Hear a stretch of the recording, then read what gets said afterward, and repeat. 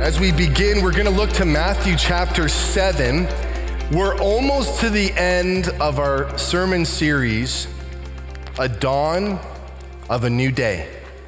A dawn of a new day. We believe that in Jesus Christ, all things are new, that in him there is life, there is fullness of joy, that his light, what the Bible says, his light is truth, reaches in to our very lives. And so as we go to the next section, we're looking at entering the kingdom. And right now, Nick is entering the precipice. Thank you, Nick. Appreciate you, man. Thank you for that bottle of water. And we're going to look where Jesus has now transitioned from telling people, your Father cares for you. Ask, knock, be persistent. Your Father in heaven gives good gifts. And so do for others as you would have them do unto you. This fulfills the law and of the prophets. Jesus would later go on to say, those who love me will love their neighbor, proving to be my disciples. And so keep that in the back of your mind as we go to verse 13 of chapter 7. It says here in verse 13, enter through the narrow gate. For the gate is wide and the road broad that leads to destruction. There are many who go through it. How narrow is the gate and difficult the road that leads to life, and few find it. Be on your guard against false prophets who come to you in sheep's clothing, but inwardly are ravaging wolves. You'll recognize them by their fruit. Are grapes gathered from thorn bristles or figs from thistles? In the same way, every good tree produces good fruit, but a bad tree produces bad fruit. A good tree can produce bad fruit, neither can a bad tree produce good fruit. Every tree that doesn't produce good fruit is cut down and thrown into the fire, so you'll recognize them by their fruit. Not everyone who says to me, Lord, Lord, will enter the kingdom of heaven, but only those who do the will of my Father in heaven. On that day, many will say to me, Lord, didn't we prophesy in your name, drive out demons in your name, and do many miracles in your name? Then I will announce to them, I never knew you. Depart from me, you lawbreakers. Now this part of scripture, as you read through it, it's kind of this tug and go. You're like, yes, and then you're like, uh-oh. It's a mixed bag, if you will. And just where we begin as we look through this passage, the Christian life is far from easy. The Christian life is not your coast your way through type of discipleship. You turn on the TV sometimes and that's what maybe it can appear like. It's easy breezy. It's like surfing the waves out in the ocean. In many ways it can be. But Jesus is showing us here about this gate in this road that is difficult. In many ways, you can't fake it till you make it. If you could just fake it until you make it, you might as well just engage the autopilot, lean back, kick back, and say it's all good. But in many ways, Jesus is showing us, to those in attendance and us here today, remain alert, remain awake, keep your eyes and ears open to what's going on. Who's ministering or speaking into your life? Because there's these wolves around. There's these wolves lurking in the weeds. So let's focus on the beginning here just for a moment. He says, enter through the narrow gate. This speaks to an aspect of intention, an invitation, if you will, to engage his kingdom. It's not a ride in the line kind of thing. Isn't it beautiful that he gives us a choice? Enter through the gate. He's not making you enter through the gate. He's not forcefully pulling you through the gate. But like Jesus said, he said, from the times of John the Baptist to the time of Jesus' ministry, it says that there were those who forcefully were seizing the kingdom of heaven. They wanted everything that Jesus was bringing. this promise, this embracing the kingdom of heaven on earth. They've been longing for it for so long. Now's the time. It's a dawn of a new day. I've seen yesterday. I want today. I know what yesterday brought. I want what you're bringing me, Lord Jesus. But he's saying again, here, there's a choice, and there's going to be those who are not going or not wanting to go along in that choice. Look what he says in verse 24. Therefore, everyone who hears these words of mine and acts on them will be like a wise man who built his house on the rock. In many regards, he's saying to us, will the wise builders please stand up? Will the wise builders stand and be counted? And when you think of building, what exactly is he getting at when he says, anyone who hears these words of mine and acts on them will be like a wise man who built his house on the rock? He's talking about the fruit of the word. Remember, his words are very spirit and life. And sometimes we can maybe trip up a bit because we think of fruit like a delicious banana or an apple. But fruit is so much more than that. Fruit is a figure of speech for conduct and character. So when he says, it's to my Father's glory that you produce fruit and fruit that will last, he's saying, it's to my Father's glory that you would inhibit, that you would be reformed in the character and conduct of him, of Christ Jesus. That's the fruit. That's the glorious fruit. And so when you look at the word and you see who Jesus Christ is, he is the love, joy, the peace, the patience, the kindness, the goodness, the faithfulness, and self-control. Enter through the narrow way takes that degree of intention and self-control. And so up to this point, Jesus has delivered an incredible sermon, far better than any pastor will again in human history. Of those things, he said, honor the Lord in your relationships and in your vows. Love your enemies. Tell the truth. Don't practice your faith to be seen, but serve him in your faith. Pray that the Lord's will is done in your life. Don't judge arrogantly, but be wise. Do to others as you would have them do for you. And most famously, seek first the kingdom of God and his righteousness, and all these things will be provided for you. All these things will be provided for you. Think about what you need in your life. And now think, what are the areas that I'm focused on and setting my life after? Perhaps in a way you've dammed it up a little bit. You've created a restriction to the flow because you're seeking out what God has for you. And as we go in this next picture, as he shows these two pictures, I want us to remember Ephesians 2 verse 8, because I don't want someone to leave here today and say, Andrew's mixing the law and grace. He's doing this mixing dance. We want you to leave here today without a shadow of a doubt that you're saved by grace through faith. Your works don't save you.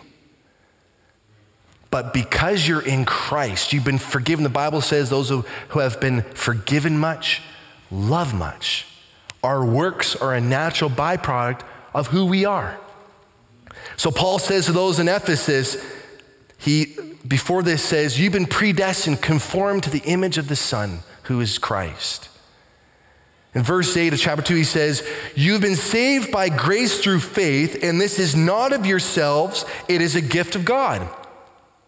Not from works, so that no one can boast, for we are his workmanship, created in Christ Jesus for good works, which he prepared in ahead of time for us to do. So it's definitely not a picture of chilling on the surfboard. It's definitely not a picture of, again, kicking back, engaging autopilot. You have to intentionally pilot with the leading hand and guidance of Holy Spirit. Imagine if a pilot took his hands off the wheel, if you will, and just let the plane do what it wants. It would eventually lead to destruction. Jesus here is showing us two different pictures, the narrow gate and the wide gate. The different sizes, but both have a reward, life and destruction. You ever looked into the history of Jerusalem and the actual gates of the city? Around the city are many gates. Some are still in existence that were existing in the time of Christ. There are wide gates and there are narrow gates. Some are so broad that so many can enter through, no problem. It's this incredible flow. All different shapes and sizes of vehicles can even get through, but there's a few that are narrow. And last time I checked, just visually look at it, I've never been to Jerusalem. One day I would like to. But this narrow gate, I believe what Jesus is showing us is there's a point where people have to intentionally, almost forcefully, make their way through that gate. Otherwise, the flow of traffic will take them in a direction they do not want to go. And what was interesting in looking at this, where the word narrow in the Greek speaks of restrictive.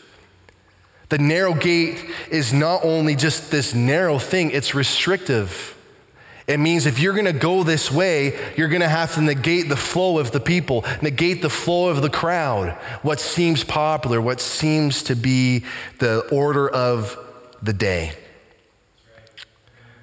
And so Jesus says this very clearly in Matthew 24, and this can seem like, oh my goodness, I'm not ready for this part, but this ties in with what Jesus is talking about. In Matthew 24, he continues to talk about this road, and the paths will lead two different directions.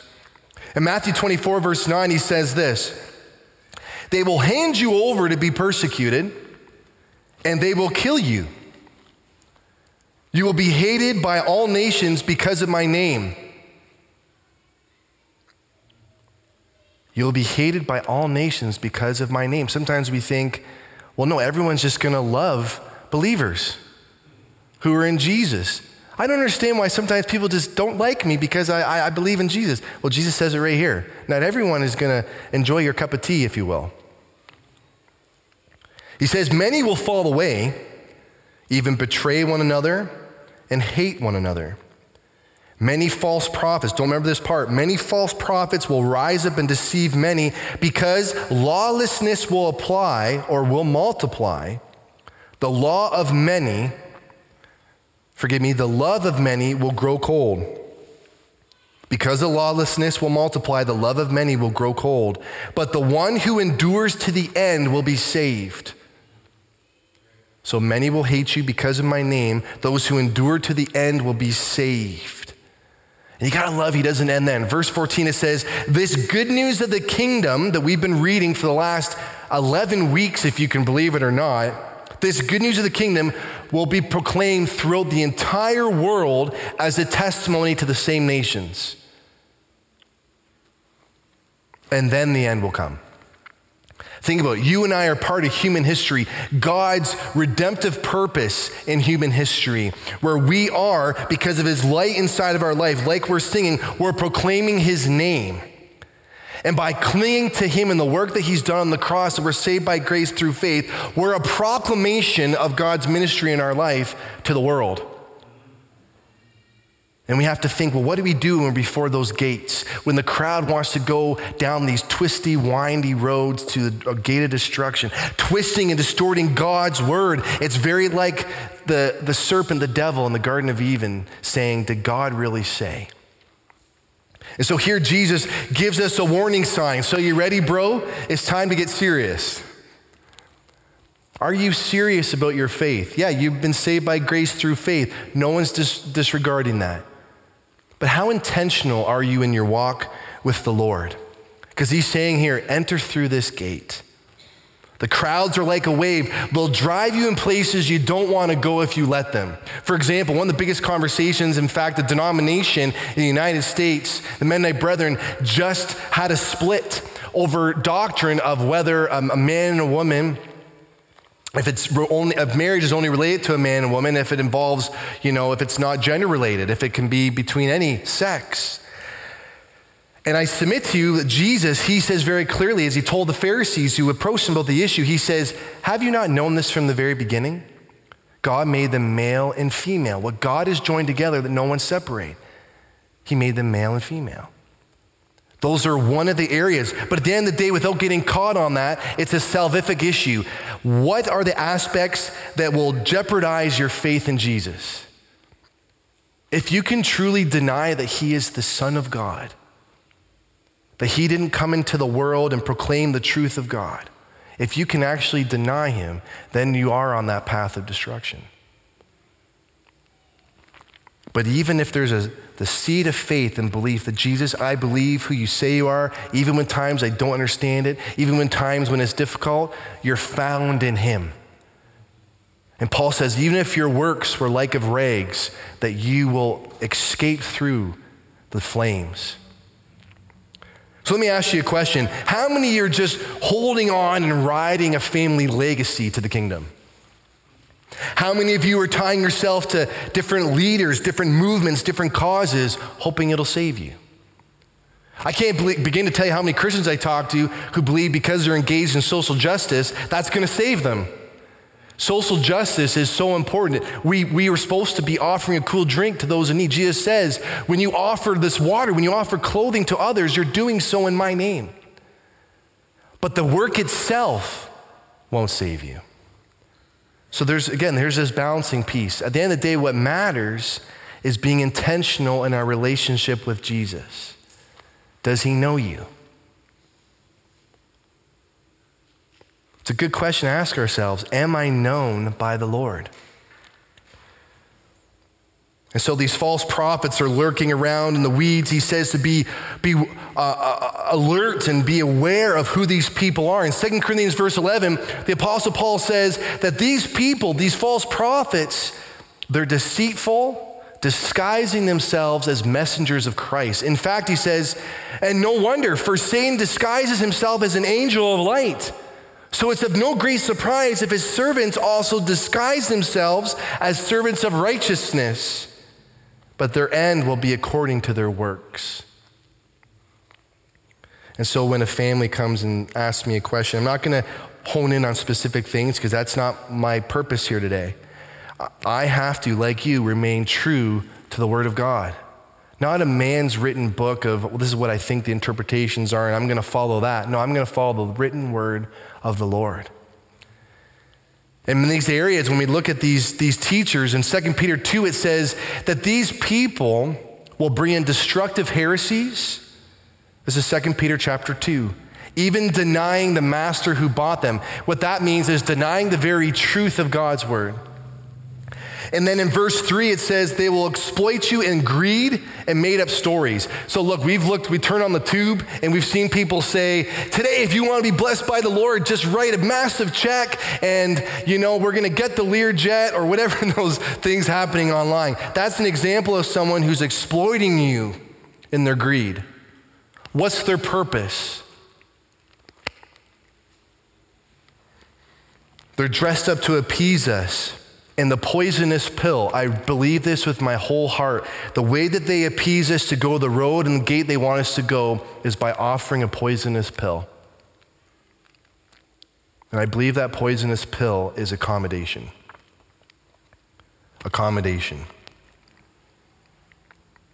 If you let them in, it's like offering the opposite of fruit. They're offering you junk food. You'll get fat on the pride of life. And Proverbs chapter 14, verse 12 says this, their way seems right, but in the end, it's the way to death. And so what I appreciate about this part of Scripture is Jesus is telling us, be aware of their theology. Be aware of what they believe in their spiritual formation. What does their theology lead them to do? What's the yield of their life? Is it righteousness? Seek first the kingdom and his righteousness, and all these things will be given to you?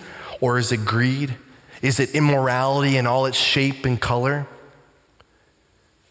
Perhaps most importantly, following the words of Christ and loving one another, are others blessed eternally by what they share, what they teach? Are you benefiting from their counsel?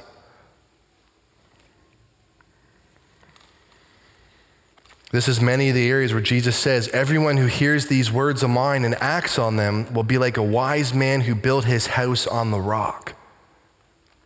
Will the wise builders stand to be counted? Young Timothy, one of the leaders of the early church, Paul writes him and says, but know this, hard times will come in these last days. This is 2 Timothy chapter 3. For people will be lovers of self, lovers of money, boastful, proud, demeaning, disobedient to parents, ungrateful, even unholy, unloving, irreconcilable, slanderers, without self-control, brutal, without love for what is good. And the list continues to go on. It shows what's the opposite of fruit. We have the fruit of the Lord from the living truth of his word, and then we have the junk food, if you will. Traitors, reckless, conceited, lovers of pleasure rather than lovers of God, holding to a form of godliness but denying its power. He tells young Timothy, avoid these people. So here we see the opposite of the fruit. Paul goes on to tell Timothy, these people, they worm their ways into houses, deceiving those who are gullible, believing that they're workers of righteousness when they're not. Do you know there's cults out there that believe that if you have many relationships and engage in intimacies, being very promiscuous, that's a greater degree of a gateway to heaven? Where do you think they get that nonsense from? The deceptive voice of the enemy. Remember what I said earlier, what Jesus says? He says the relationship, this wonderful union is between two people. And so the call of Jesus to us this morning is be intentional, be wise. On the day of the Lord, look in verse 21, he says, not everyone who says to me, Lord, Lord, will enter the kingdom of heaven, but only those who do the will of my Father in heaven. On that day, many will say to me, Lord, didn't we prophesy in your name and drive out demons in your name and do miracles in your name? Then I will announce to them, I never knew you. There's an account in Acts chapter 19 where there are these men, these Jewish exorcists, and they're going around and they're proclaiming, invoking different cantations. And they've heard about this Jesus and the power that flows from the very name of Jesus. And they're going around and trying to claim and invoke that power. In Acts 19, it says these exorcists, as they attempted to pronounce the name of the Lord, Jesus, over those who had evil spirits, they said, I command you by Jesus that Paul preaches. And then the evil spirit answered them and said, I know Jesus, I recognize Paul, but who are you? And personally, introspect, I look at this verse and I think about this, Lord Jesus, may I be in your number. May I be known by you, because the next part it says, then the man who had the evil spirit jumped on them, overpowered them, and prevailed against them, so they ran out of the house naked and wounded. And as a result of this, the scripture says, when this became known to everyone who lived in Ephesus, both Jews and Greeks became afraid, and the name of the Lord Jesus was held in high esteem. The moment we think we can build our own kingdoms, we can jettison everything that Jesus is calling to, but just invoke the power of God, we're on the opposite path. And yet in the midst of this, I'm so thankful that Ian said at our men's group, what I really appreciated and about this statement that he made is, God still works in spite of us. And it's amazing that even at the name of Jesus, even if you're not truly invested in him, you don't truly believe in him, you haven't truly given your heart to him, you've heard of him, you think, oh, isn't that wonderful? Jesus died for me. That his name still is powerful. We're told in scripture that when the power of God comes and even demons flee, that's the sign, Jesus says, that the kingdom of heaven has come upon you. He says, if I drive out demons by the name of my Father, the kingdom of heaven has come upon you. So it's a sign. Be intentional. Are you a wise builder? Are you intentionally living your faith? And so to wrap things up, to be very practical, looking at these pictures, let the words of Jesus speak to you today, not to condemn you, but to encourage you that, look, we've looked at the one side of the picture. We've looked at the one side of the road that if we're in Jesus, we believe in him, and we want to live our life after him, we're on that path. It's going to be restrictive in some regards. And look what Jesus says, and this is what counts. Matthew chapter 25, verse 31. When the Son of Man comes in his glory and all the angels with him, oh man, what an amazing scene that's going to be. Then he will sit on his glorious throne, not our thrones, not what we have deemed his throne to be. All nations will be gathered before him, and he will separate them from one another, just as a shepherd separates the sheep from the goats. And he will put the sheep on his right and the goats on his left. Then the king will say to those on his right, "Come, you who are blessed of my Father, inherit the kingdom prepared for you from the foundation of the world. For I was hungry, and you gave me something to eat. I was thirsty, and you gave me something to drink. I was a stranger, and you took me in. I was naked, and you clothed me. I was sick, and you took care of me. I was in prison, and you visited me." Then the righteous will answer him, "Lord, when did we see you hungry and feed you, or thirsty and give you something to drink?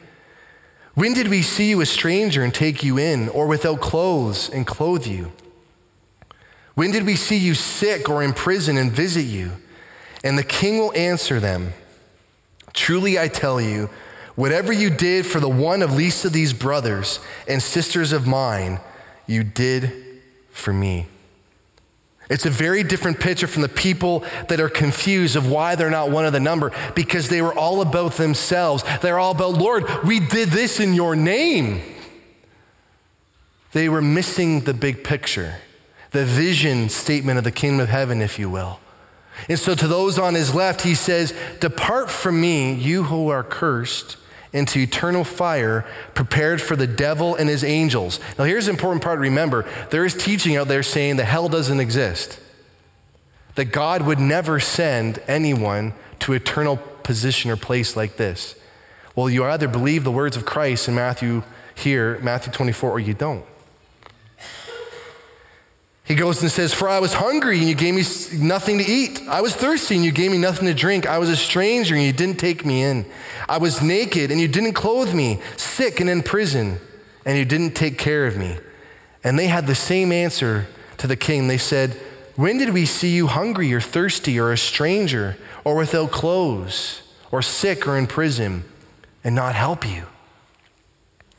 And he will answer them again. You got to love that. Jesus, he's so good at reiterating priorities. He says, "Truly I tell you, whatever you did not do for one of the least of these, you did not do for me."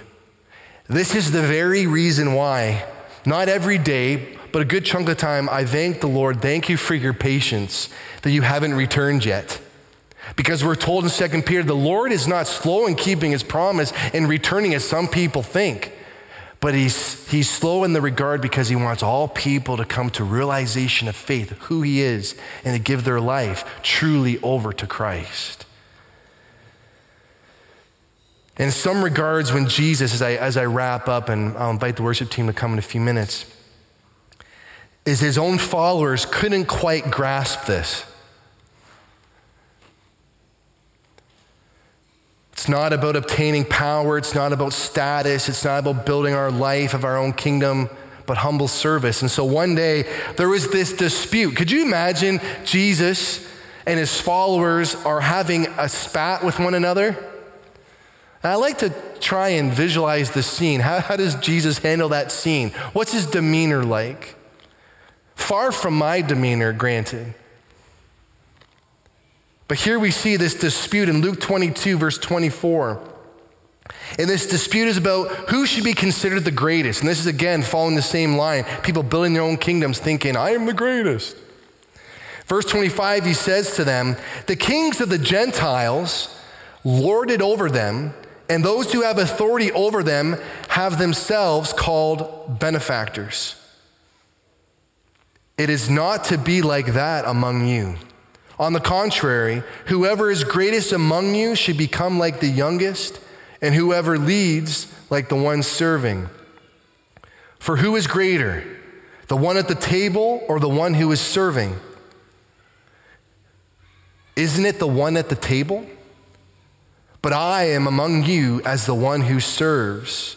You are those who stood me in my trials. I bestow on you a kingdom, just as my Father bestowed one on me, So here's that emphasis where Jesus is telling them, when you endure, you enter through this path, this gate. It may be restrictive, but it's worth it. When you realize it's about serving one another, being true to the word, and encouraging one another in that very word of the kingdom, you're going to bless others. You're serving them. But don't make it about yourself. Don't make it about a place of position and prestige. These are the very words of Christ. And so as the worship team comes for a time of responsive worship, let this be a ringing bell, if you will, an invitation to receive from the Lord, to be intentional, to receive his grace that teaches us to be like him, that moves us to live and move and breathe as Christ lived and breathed on this earth. Like these people who are coming to lead us in worship, what I appreciate is that the good works that we do, it not only blesses each other, but it blesses our Heavenly Father. Just think, when you reach out, Gary, and you're caring for people, I know you do, you're very, very just gracious soul, man. You're blessing the Lord. You're blessing the person you're reaching out to, but you're blessing the Lord. He's saying, that's my son, that's my daughter, and whom I am well pleased. My son and daughter, they're not about building their stool, building their throne. And so at the end of the day, as the worship team begins to play, picking up where we left off last week in Galatians, Paul tells those in Galatia, he says, don't be deceived. This is Galatians 6, verse 7. God is not mocked. For whatever a person sows, he will reap. Because the one who sows to his flesh will reap destruction from the flesh. But the one who sows to the Spirit will reap eternal life from the Spirit. So let us not get tired of doing good, for we will reap at the proper time if we don't give up. Therefore, we have every opportunity. Let us work for the good of all, especially those who belong to the household of faith. That's why Hope for Today exists. We believe and desire for all people to encounter the transformative, hope-filled relationship with Jesus Christ. He didn't come into the world to condemn us, but to save us. But here's the kicker. We have to want to be saved.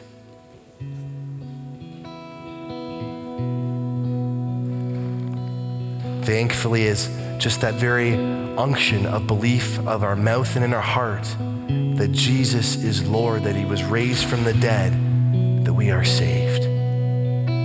What I submit to you today is, don't let that be all that your life is about. I'm saved. I'm in the hands of the Lord, as wonderful as it is. But let's take those next steps in seeing, God, you've not only saved me, you've blessed me with the provision of heaven by the power of your Holy Spirit to step into places, to bring life change, to be a partner with the Holy Spirit of life transformation. We can champion each other. We can move each other along to engage this faith journey. My vision for here, and I believe we've all been in agreement, is for the place to be, now don't misunderstand me, it's not about just being in this place, but just a packed house of people longing and desiring that life-giving water, longing, desiring that relationship with Jesus Christ for themselves, not because of what I preach or what anyone else shares, but because they're reading and enduring by the very word of God for themselves and for you.